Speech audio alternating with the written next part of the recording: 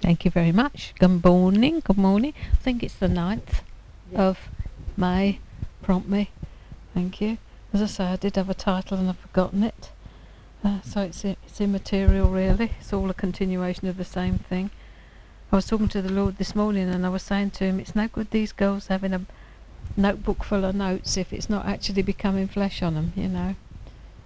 Because comes the time when you'll find that the things that you're being taught will actually start working out in your life, and you'll begin to think, hello, that was page 6, paragraph C. I remember it. Because very quickly when you're exposed to a word like this, it starts to work itself out and make itself flesh on you. So last week we're still trying to wind up Psalms 133 and 134, and for some reason or other I found myself looking at offence, and I think the reason is because we're working our way into fellowships and finding out how we really ought to knit together and be together. And so offence is going to be something that is going to come up whether we like it or not. And the scripture that we were looking at was Matthew 18, 19 and 20.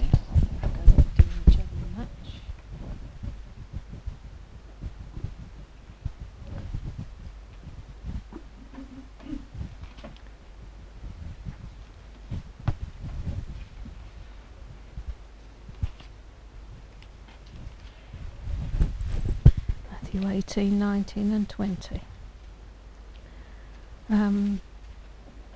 And the whole of this passage is, as I said before, in the context of church discipline.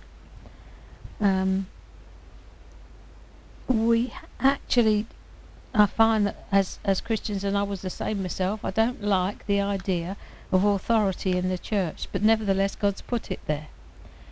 What is problematic is if God has not put it there, and then you're getting carnal leadership, and so what you get is carnality when anything happens, and so there is problems, and they will take hold of scriptures like this and use them out of context. I'll start from verse 15. If your brother wrongs you, go and show him his fault between you and him privately. If he listens to you, you've won back your brother. If he doesn't listen, take along with you 1 or 2 others, so that every word may be confirmed and upheld by the testimony of 2 or 3 witnesses. That's an Old Testament proposition, that out of the mouth of 2 or 3 witnesses everything's established. It's the judiciary of the Old Testament. If he pays no attention to them, refusing to listen and obey, tell it to the church. And if he refuses to listen even to the church, let him be to you as a pagan and a tax collector.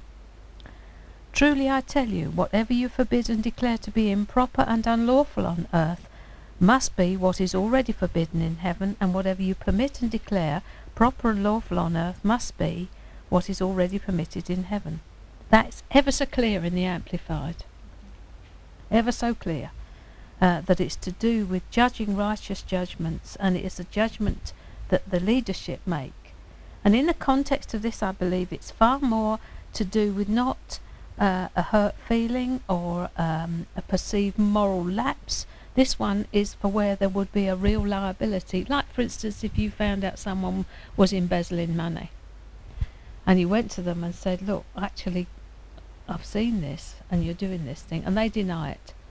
So then you go to someone else and say, look, I believe I've seen this. So have you seen the same thing? 2 or 3 witnesses seen the same thing. It's actually a court issue. It's a legal matter. And in Corinthians, I think it is, Paul goes and says that it's commonly reported that you go to court against one another. Well, instead of allowing the church to do the judging and the ruling and the coming down on what should happen, they were going outside and using the legal system, the judiciary of the country. So really, believer should not go against believer into a court of law. It should be settled within the confines of the church and the discipline of the church. But it's only on a very serious issue like this, you know, that it's something actually that is out. Maybe it would be an abuse thing, that someone had seen that a child was being abused, and that had been seen, and the person refused to hear And when he says, you know, whatever you forbid and declare to be improper, that is saying that whatever the elders decide is wrong, that is the decision that heaven will make, because the elders are praying about it. It's all done prayerfully. The word actually there is scandalon, that is used there. It's offence. And God sets authority in the church because we're a holy nation. We're called out ones. We're meant to actually be like the Israelites were in the desert. They had their own judicial system. They functioned under a theocracy. So we're under a theocracy as well, but often it doesn't seem to be like that, because we actually go to church on Sunday and that's the upshot and the end of it, really. Then our lives don't touch for another week, when we come in and have the Anglican handshake and go in and off we go again. We have a royal law in operation. So an elder must have the mind of Christ in a situation, and not his or her pet doctrine, because leaders are accountable not only to the flock but to the chief shepherd. It's an awesome responsibility to be in leadership if you really understand what it means, because you are accountable to God for what you do with the sheep. That, if you understand and know the Lord and have a holy fear, will cause you to walk very circumspect when you're dealing with them. So, for wherever 2 or 3 are gathered, drawn together as my followers, this is verse 20 now, in my name, there I am in the midst of them. And then Peter chimes in and says, how many times has my brother sinned against me? And he says, well, you just got to keep forgiving him. But this issue here, I've got David's notes here on Matthew now. Jesus instructs the wounded party to go privately to the offender and attempt to make some peace. Failing that, should the offender want to continue the matter, then the person should take 1 or 2, as I've said, and it becomes a legal procedure. And the presence of 2 additional witnesses is so that the matter can actually be brought to trial. And if we remember the Old Testament situation that Jesus was in the synagogue, it was presided over by the minimum of 3 elders. That's why 1 elder in a church situation is wrong. And I'm actually saying to the Lord, you know, when are you going to increase the leadership in this place? Because 1 person just leading is not good, because you need to have a team of people actually accountable to each other for the care of the flock. So doubtless he will raise up those that will stand alongside and become corporate, overseeing the flock, looking after the flock, but they have to have like minds. Their mind has to be, their heart has to be for the welfare. Always the welfare of the sheep is paramount.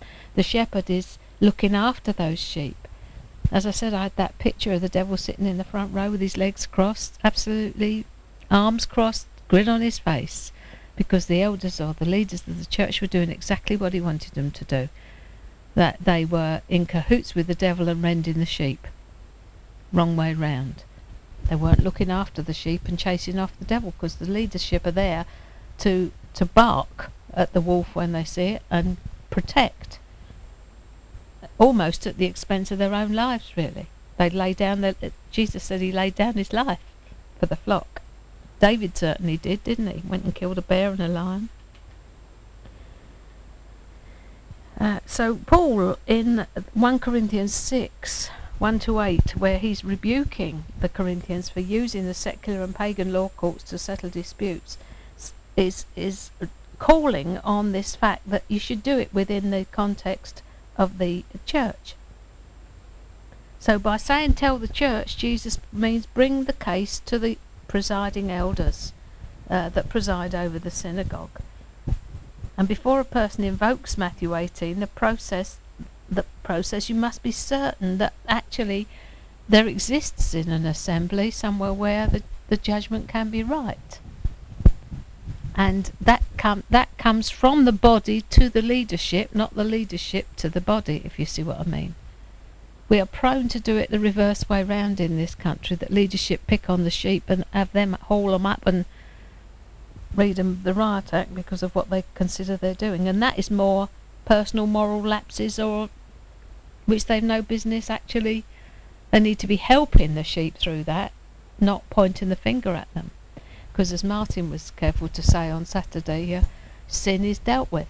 Do you notice how he said how the church majors on sin? He was quite emphatic and angry about that. So actually in those days when Jesus was talking about it, it's called the Bet Din, the sort of legal beagles in the synagogue. They also had authority over all legal transactions in the community. They were the legislative body that Jesus was referring to when he said his disciples would function in like manner. They will form the governing bodies of the communities and will be given authority to bind, forbid, and to loose and permit. So he's saying, in the same way that these people have got rulership, so will you have rulership. He was establishing it, giving it to his church. So I think that's probably squeezed all we can out of that, to see that these things are not the way they're used in the people in the church actually use them to bang you over the head with it. And also they use it in a prayer meeting, don't they? 2 or 3 gather together in my name. Verse 19, again I tell you, if 2 of you on earth agree, harmonise together, make a symphony together about whatever, anything and everything they may ask, it will come to pass and be done for them by my Father in heaven. And that is a scripture that's often taken out of context in a prayer meeting to say, well, there's 2 of us here, shall we agree to... I've always had a check about people saying, will you agree with me in prayer for X, Y and Z? No, I don't like that, because the Holy Spirit has to tell us what to pray for, but you hear it so commonly.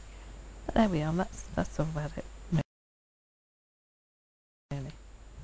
So as we come in to living together, working together in fellowship, brotherhood is essential, because it says it's where the peace and the power of God exists, isn't it? When we come together in unity into the blessing and the presence of God. Psalm 133. To that.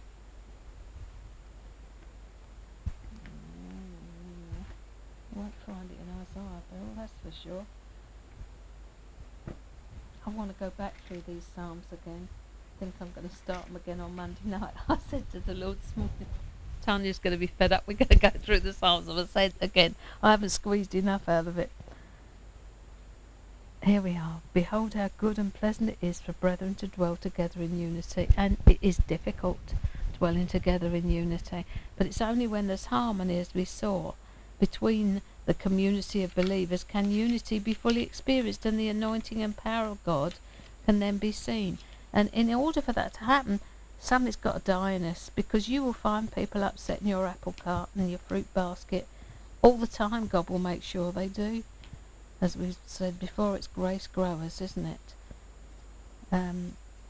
Something has to die in us if these things are going to take place. I mean, I found it probably on Saturday. I'm used to operating by myself, so to work with someone else, and two other people who don't know how they operate, don't know where they come from doctrinally. So I had 1 or 2 little short wrestling matches over what Martin was saying, and I'm thinking, it does not matter. It does not matter. The purity of the doctrine and your idea of it does not matter. So I just sat down there and let it all, go. Because the anointing on the man is apparent, and it's just not worth it, just because maybe we've not got the same understanding of a scripture doesn't make any difference, does it? But in the Pentecostal movement particularly, if you didn't agree with the way they looked at things, so you were out because they were right. Oh dear, that's where the phrase doctrine divides grew, wasn't it? Because they would split because they didn't agree. Well, I don't believe there's going to be a rapture of the church. Well, we're not going to fellowship with you then. And that the brethren up here won't fellowship with us if we're not part of them. I don't know even if they're born again, those guys. I mean, can't. No way of knowing really. They don't go on like that. I forgot to tell you a little aside here. They had a tremendous fire up there on Monday night. Yeah, I was laying in bed and suddenly this reflection on my bedroom ceiling. I got up and looked. There was a column of flame, must have been 25 feet high, but it was going that way because the wind was strong, 10, 12 feet wide. Absolute roar in there. And then I could see figures moving about, so I thought, oh, well, they're out there having a fun and games. But they do the most curious thing, usually under cover of darkness, don't they? Edit that out the CD. So church, government and authority, when we come to actually looking at fellowships and things like that, we will have to cover what elders are supposed to be able to do and what their remit is, and exactly what God expects of them and what you can expect of us. That's more to the point, really. So I think we galloped through this before, talking about the oil, symbolising the confirmation that when a person is anointed, the very Spirit of God is provided, and God's strength, support and wisdom are on the person anointed. I know that I pray for wisdom more than I pray probably for anything else. I was just praying this morning, I wisdom cry out. You know, if you have a little look in Proverbs, wisdom is absolutely essential. You cannot move a step without wisdom. It's interesting how wisdom is sort of personified like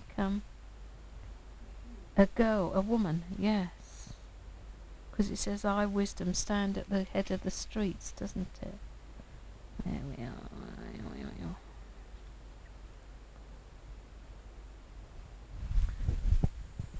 Chapter 4, verse 5. Get skillful and godly wisdom, get understanding. Pray for all of these. Discernment, comprehension and interpretation. Do not forget and do not turn back from the words of my mouth. Forsake not wisdom, and she will keep, defend and protect you. Love her, and she will guard you. The beginning of wisdom is get wisdom, skillful and godly wisdom. For skillful and godly wisdom is the principal thing. And with all you have gotten, get understanding, discernment, comprehension and interpretation.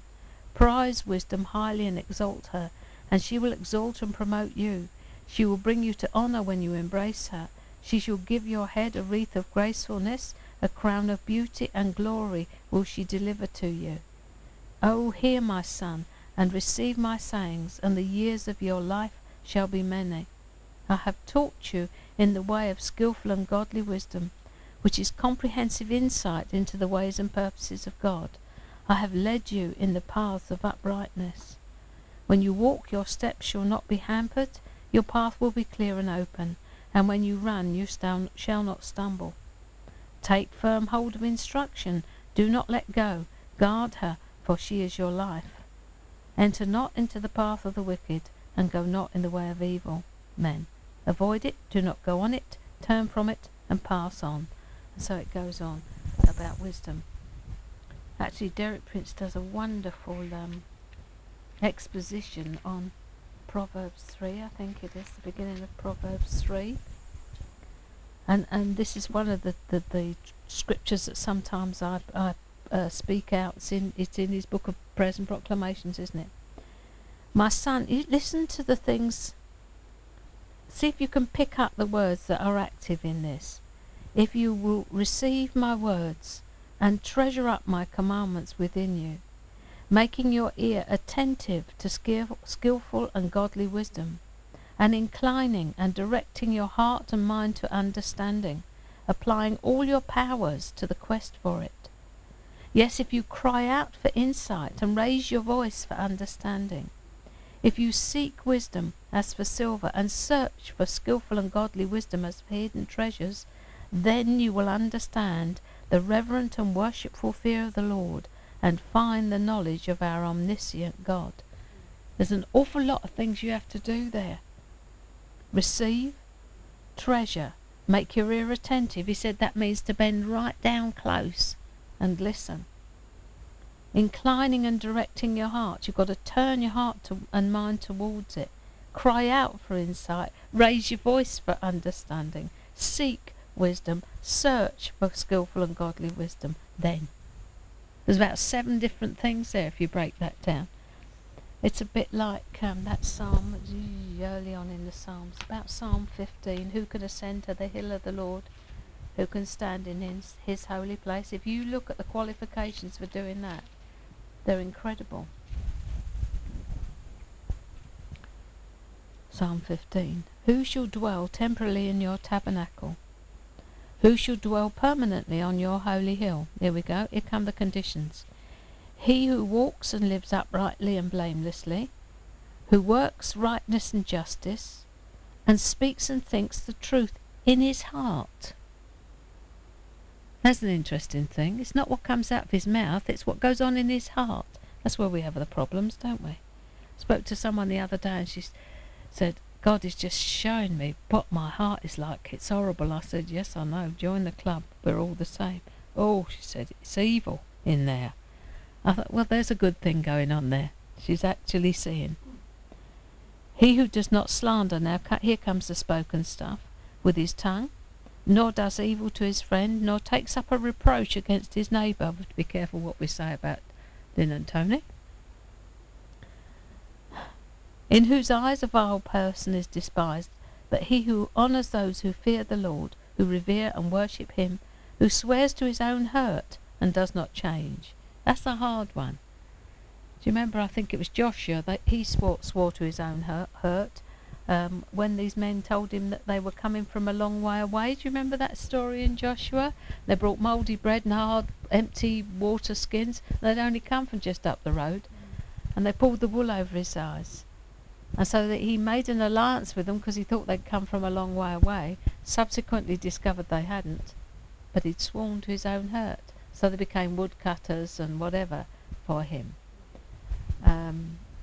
Don't be taken in is the answer to that one. Swears to his own hurt and does not change. He who does not put out his money to interest to one of his own people, and who will not take a bribe against the innocent. He who does these things shall never be moved. It's interesting now, there are just some places in the scriptures where you get a whole list of things that are qualifications for coming in to what God has got for you. It's quite difficult in the days in which we are, because the movement that is going on now is all about love and the Father's love, and yeah, that's absolutely true, but God is still holy.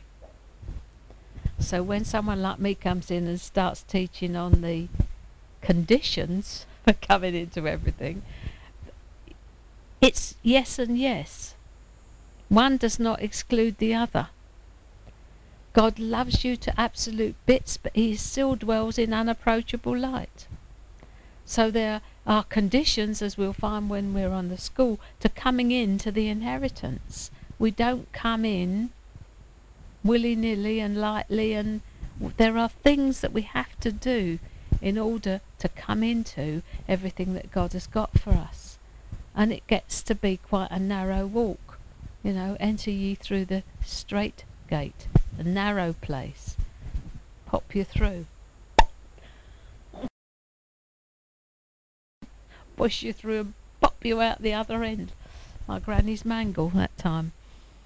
Those of you who know me, that girl, he had a picture of me, young Louise, wasn't it? She said, I saw you going in through one of those big double mangles like the old, I don't know if any of you remember them, great big rubber rollers. Shove your sheets through it. That's it. Mum had one. That's it. All the big heavy stuff went through it, winding away.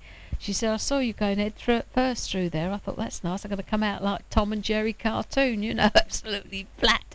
And she said, you suddenly popped out the other side, dressed in white, with your hands in the air. I didn't really quite understand what that was all about until I heard some teaching from Bob Mumford about it. And he's really talking about entering in through the straight gate. I'll share it when over the school time, because I think it's a good one for that. But it's all about the straight gate. The narrow gate is the gate of obedience. He squeezes you in through that gate. It's just you and him, nobody else. And the pressure comes on to pop you through the gate of obedience. Anyway, there we are.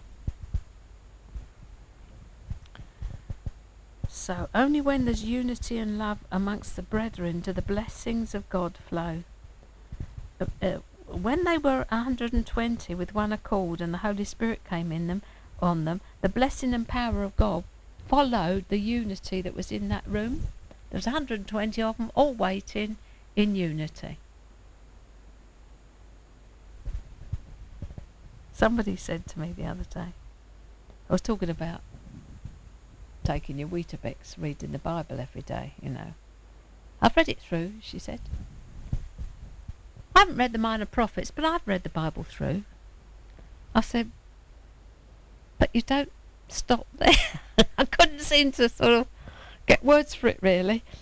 But you need your breakfast every morning. You can't say, I've had breakfast, so I'm never going to need breakfast again. I've had that.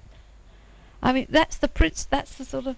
So anyway, I persuaded her to have a little read, and she came down the next day. I've seen this, and I've seen this. I said, I thought you probably would. And one of the things she thought she saw was that if you're baptised in the Spirit, you don't necessarily speak in tongues.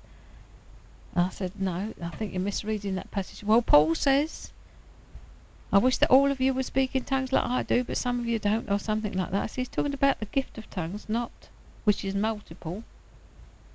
It's the gift, not the baptism in the Spirit. Went away unpersuaded, but that's all right. But I'm not going to argue the point. I can't be bothered.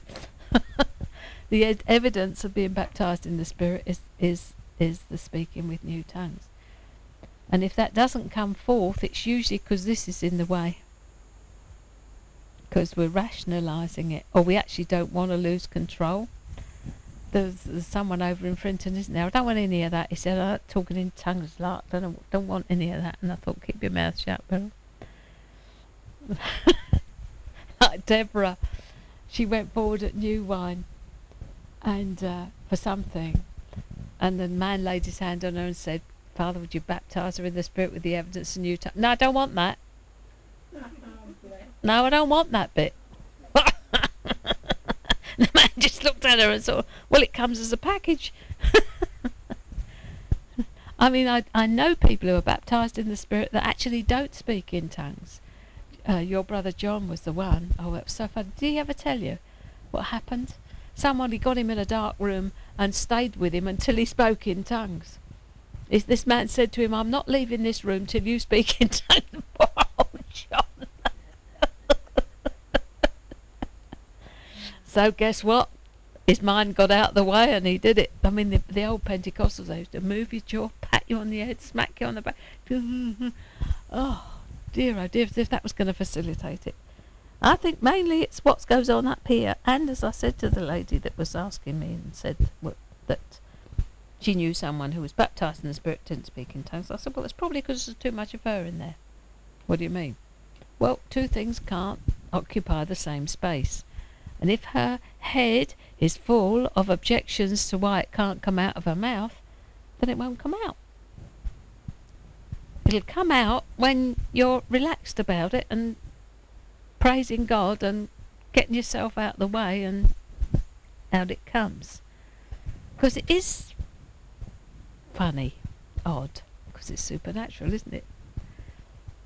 I mean, I sat on it for a fortnight, so I know what it's like, because I was going to the Dartford Plenty at that time, find out what it was all about. Let it go, dear, he said. It's not me, says I, telling the biggest porky. I can hear this language in my head. There we are. So, baptism in the Holy Spirit, evidence is new tongues. They all spoke with new tongues, didn't they? So it's in there somewhere. It's just we need to find out why it's all not coming out. Don't know where I went there. So unity and love, that's right, amongst the brethren. All in one accord. It takes some doing to get people in one accord, doesn't it, really? You come in, one of them's had a row with his wife, and the other one that just backed up into something, and you all come in with the hump. And so, of course, the first thing is that the unity goes because we've come in with something on our minds, and the first person to say something out of order gets it there. Or there's offence immediately. Takes brokenness. And then unity comes. As I said, something's got to die. We've got to decide that it's going to go. It's only in humility and forgiveness of one another that we come into that unity, because in our nothingness he becomes everything. And again, it's not I'm going to become nothing so that he can be everything, because the focus is then on me, what I'm going to do. The focus has got to be on him, so that you forget about yourself. That's the way it works. It took me a long time on Saturday, because I was so nervous during the worship to actually get into the worship, added to which I only had a quarter of the song sheets. I'm looking for the ones. I'm thinking, where are they getting this from? I haven't got any of this. And eventually I just put it down, because I thought, it's not on here. Something has gone wrong with my song sheet. So I just decided I'd pray and sing along with the tune and put tongues in to match, if you see what I mean. As you do. And when I finally got to a place of peace, because, oh boy, I was so scared. I got lost in worship then, and of course it finished, and I'm thinking, oh, I'm on. Oh, and it all come back again. Like this morning, I was over there, and that tune, that song just takes me off. And God gave me the title for this morning, and I thought, that's a good one. Thank you, Lord. And then I was up there in heavenly places with him. Lost it. So you got no title. Just completely lost it. So, in our unity, God's anointing comes to sanctify us and empower us. And it shouldn't surprise us that it's such a priority, because it was also a priority of Jesus. John 17:20 and 21.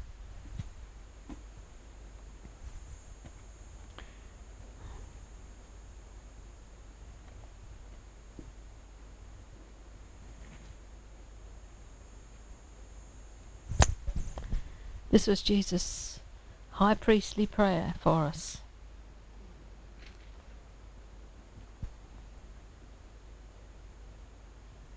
And he says, verse 20, in the Amplified, neither for these alone do I pray.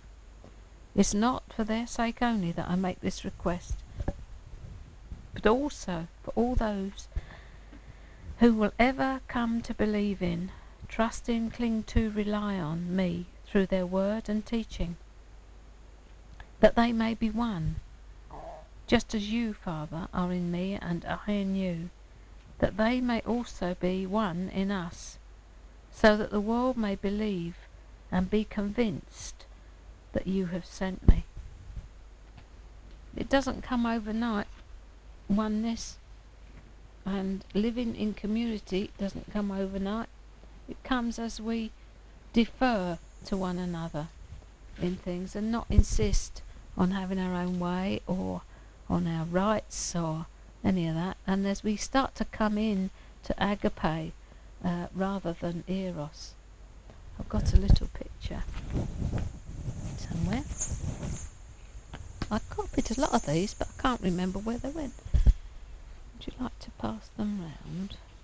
I'll keep one for myself, thank you.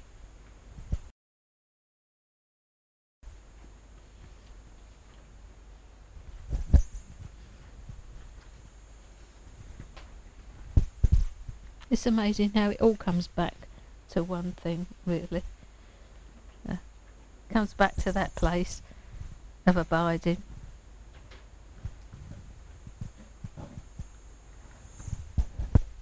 And this little diagram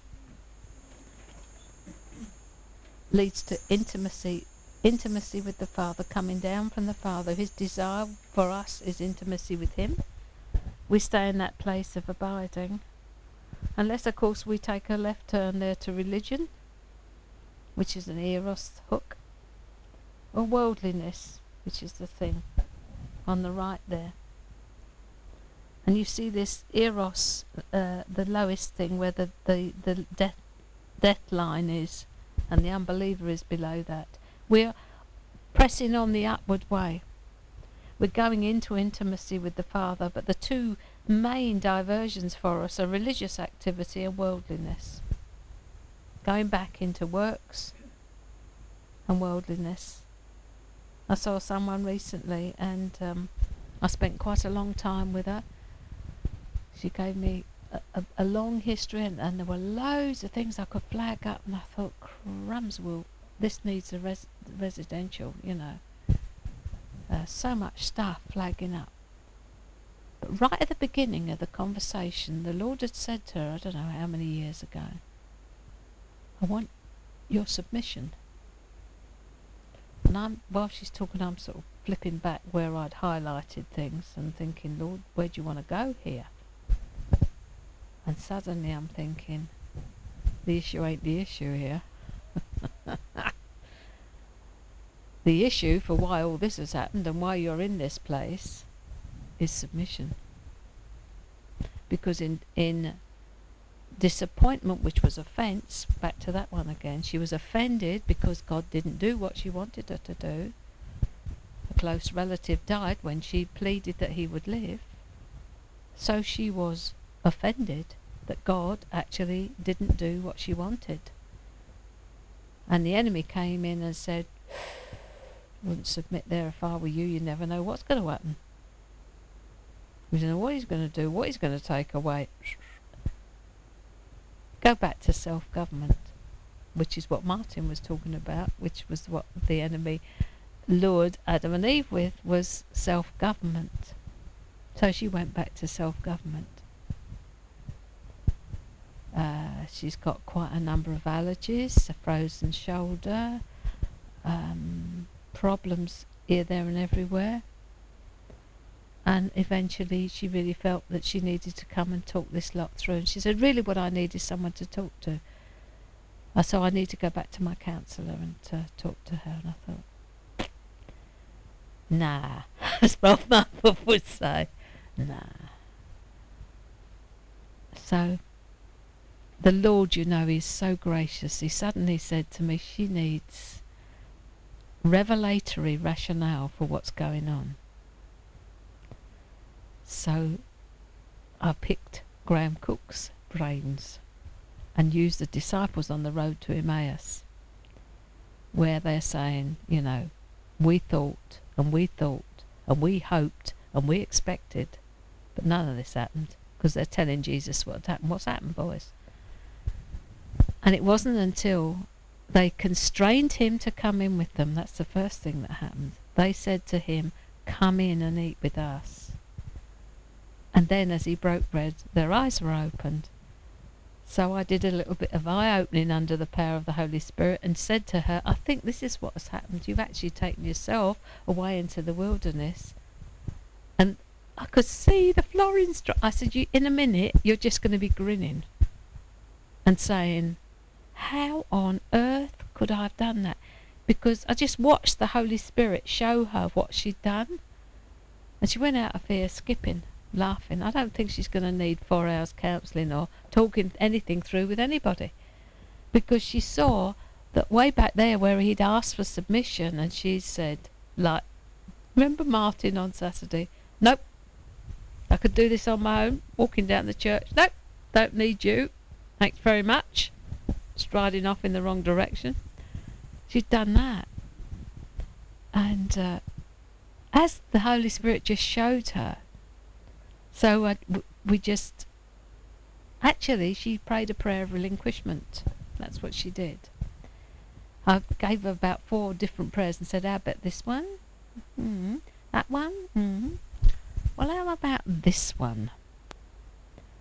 Which is about fighting to get what you want and finally realising that you've actually got to lay it down and let God do what he wants to do in the situation. And it was at that moment the Holy Spirit showed her what she'd been fighting about and wanting desperately, pleading for and not getting, which had caused offence in another area of her Christian walk. And as she relinquished that, great big broad grin spread on her face. Everything, all the little things dropped into place. We can run with God, but we can't hide. And if we've got any sense at all, we'll give him what he's asking for, because he does not want to press us into the tight, squeezy place of circumstances to get out of us what he knows will be better for us. We think, because the enemy tells us that it's not safe, he's not a safe God to let things go to. But hang on to this bit. But it's a lie. And we don't realise that it's the enemy that's telling us this lie. We say, I'm frightened to let go. No, you're not. You're believing a lie. That's what's going on there. He's telling you, I wouldn't let that go if I were you. You never know where you're going to end up. Well, where you're going to end up is in freedom. And where he doesn't want you is in freedom. That's what it's all about. He will keep you in your flesh because of this little bottom figure. The hook is self-love, self-protection, to possess, acquire, and if we've got it, to control it and keep it. And the only way is to let go of it so that he hasn't actually got a hook into us anymore. So we come into the agape love, which is the one with the little crown on the top there, which loves without seeking return. And that is the process that we're in. And as that goes across the body of Christ, there will be unity in diversity. That was the title that God gave me this morning. Thank you, Lord. So the title of this talk is Unity in Diversity. I thought, that's neat, Lord, that's real neat. Completely forgot it. Unity and diversity. We're all different, but we're all being unified in as much as we are being brought into the image of Jesus, every one of us. That's his stated purpose, that the character of Jesus might come through. Not that we lose our personality, because we're all like precious jewels, and each one of us is a treasure to him. But the distortion that has happened as a result of the fall, as a result of what Adam did, and is compounded down through the ages, our characters are not pretty. So we need a character transplant. That's what it's all about. When you start coming into agape instead of eros, you see the whole. I thought eros was just sexual love, because that's the way it's portrayed, isn't it? Little bloke in Piccadilly Circus with a bow and arrow and a bit of ribbon round his middle. Cherub, eros. That is eros, isn't it? In the Piccadilly, that's it. But doesn't Satan love to portray him like that, see? Hearts and flowers and little cherubs with it, bows and arrows. Bows and arrows are all right. They're what he fires in. Anyway, that's there it's agape. And the nearer and the closer you get into intimacy with the Father, the more you hear his heartbeat and his perspective on things. I always have to stop myself and say, Father, what's your perspective on this? I can see what I can see, but what are you seeing in this situation? How do you want to make a mid-course correction so that this brother or sister can be brought into alignment with what it is you want to do? Death works in us, but life works in you. It's all about life and death, you know. We're either working death with each other or life with each other, one thing or the other. Hopefully we're working life. Yeah. It's a good little exercise to look at the one another's in the Bible. Love one another, consider one another, you know, esteem one another, lift one another up. There's loads and loads of one another's. Good little exercise. Quite frightening, really.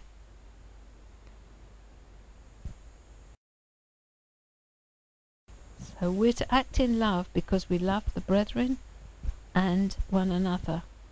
And Paul said that the whole of the law is summed up in this one commandment or statement, that you love one another. And agape comes from God. And the only way we will do this is as we yield to the present moment in God, as we yield to his dealings in us.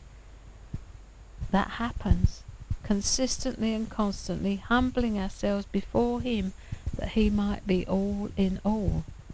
And then rivers, not streams, rivers of living water will pour out of us as is promised, because the flow of the Holy Spirit will be unstopped, and there will be a river to meet everybody's need. You don't just have one, you have rivers.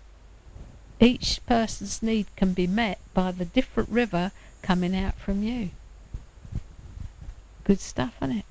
And you get to be a blessing. And the essence of God's blessing is life. Blessing in every form speaks of life, and cursing in every form speaks of death. And throughout the Bible, God always is the same. He says, keep my commandments and teachings and you will have life. That's why he says it. Not because he's mean, not because he's trying to take something away from you, but so that you might have life with a capital L. Do you remember the Billy Graham thing years ago? Yeah. Very clever bit of advertising, wasn't it? Took me ages to work out what it was all about. And Jesus said in John 10:10, abide in my teachings and you will have abundant life. I'm up for that. Life more abundantly. We most of us got abundant death.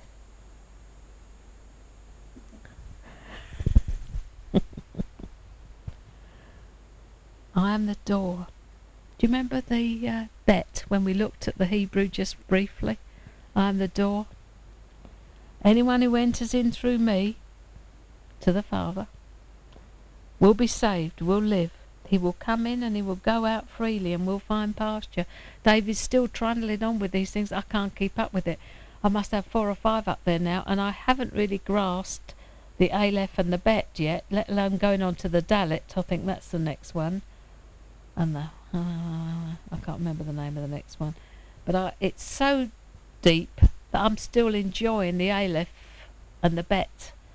You know, how Jesus is nestled up against the Father's heart and his door is open, but equally everything proceeds out from him because all things were made through him. Absolutely brilliant. Who's in control?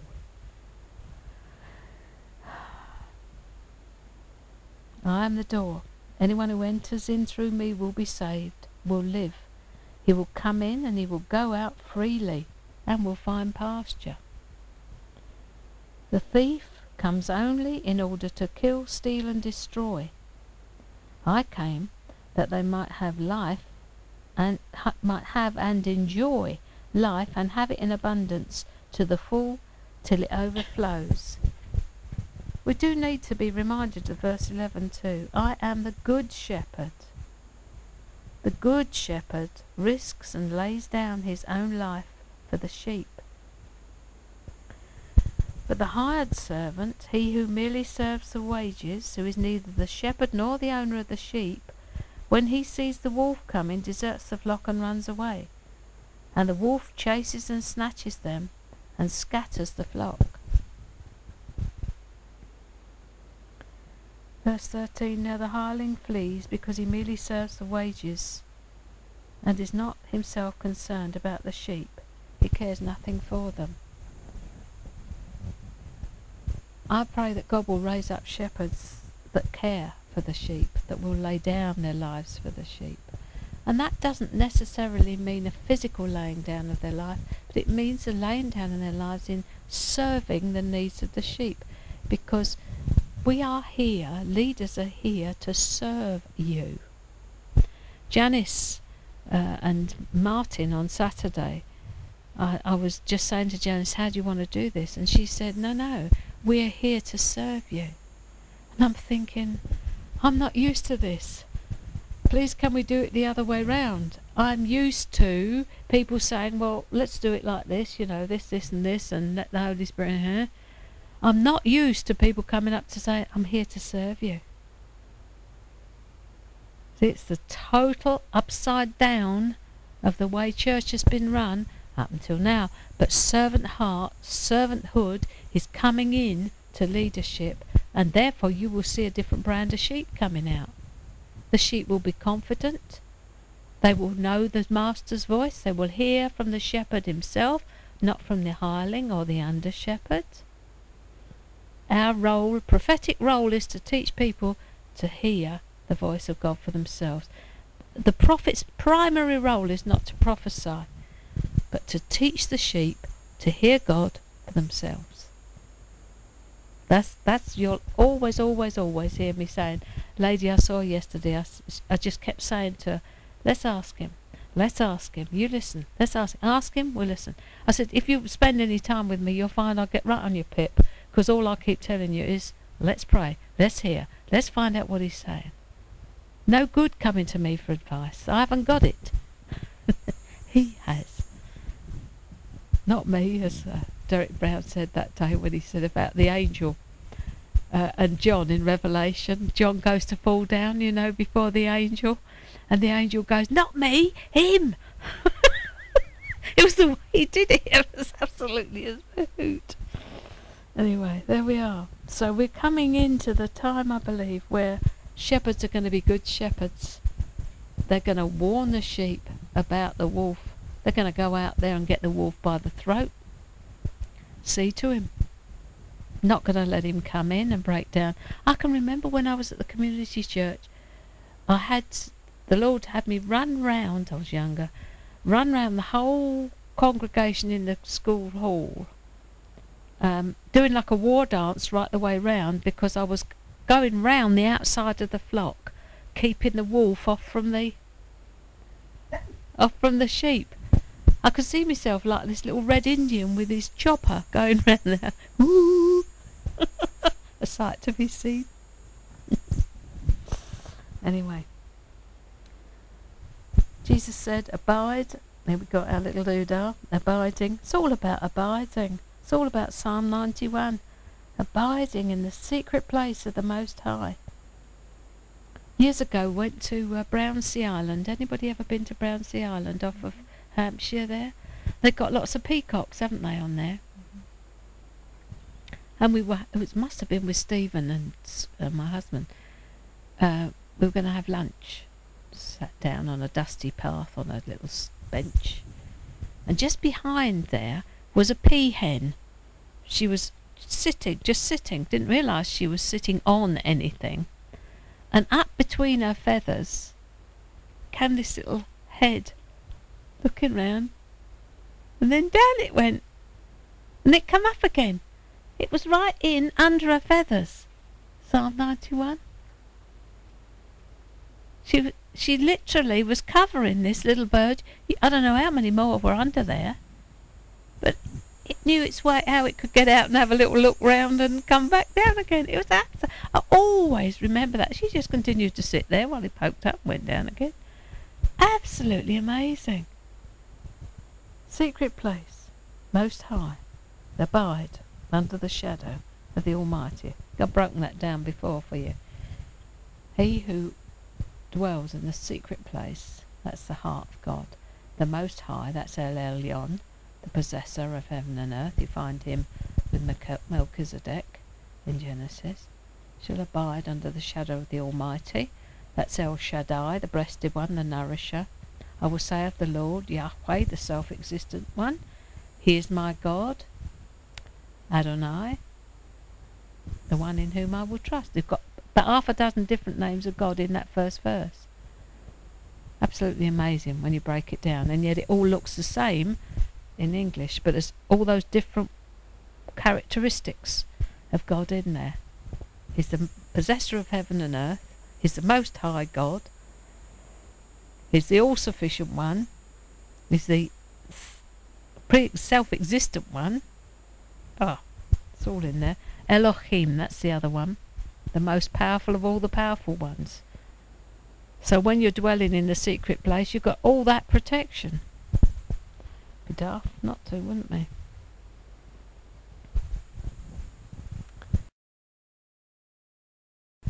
So life is the essence of blessing both now and forever.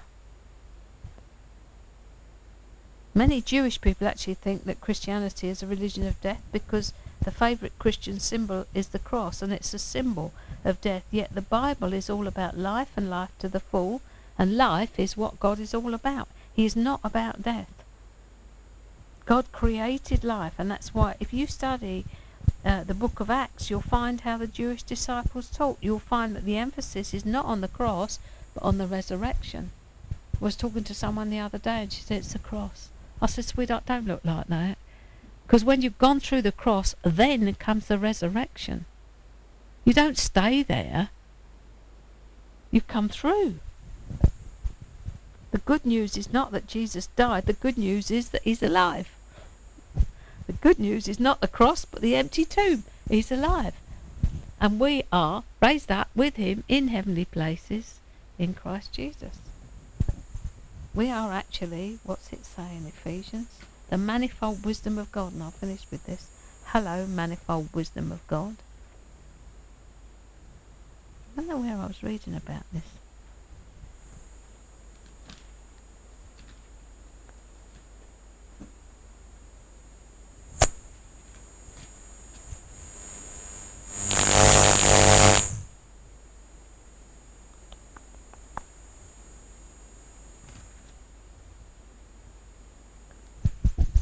Ephesians 1 or 2.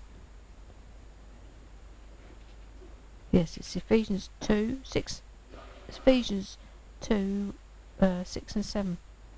And he raised us up together with him and made us sit down together. That means the work's finished. Sits down. Jesus is sitting at the right hand of God because he's done it. So we're joined with him. All the work's done. We come into the rest of God in the heavenly sphere by virtue of our being in Christ Jesus, the Messiah, the Anointed One. He did this that he might clearly demonstrate through the ages to come the immeasurable, and I think I've got the wrong verse, but never mind, limitless, surpassing riches of his grace, his unmerited favour, and his kindness and goodness of heart towards us in Christ Jesus. The one I wanted was where we are, isn't it funny, I've got a different Bible, where he says the manifold wisdom of God, that we're being shown to the principalities and powers, that we are the manifold wisdom of God.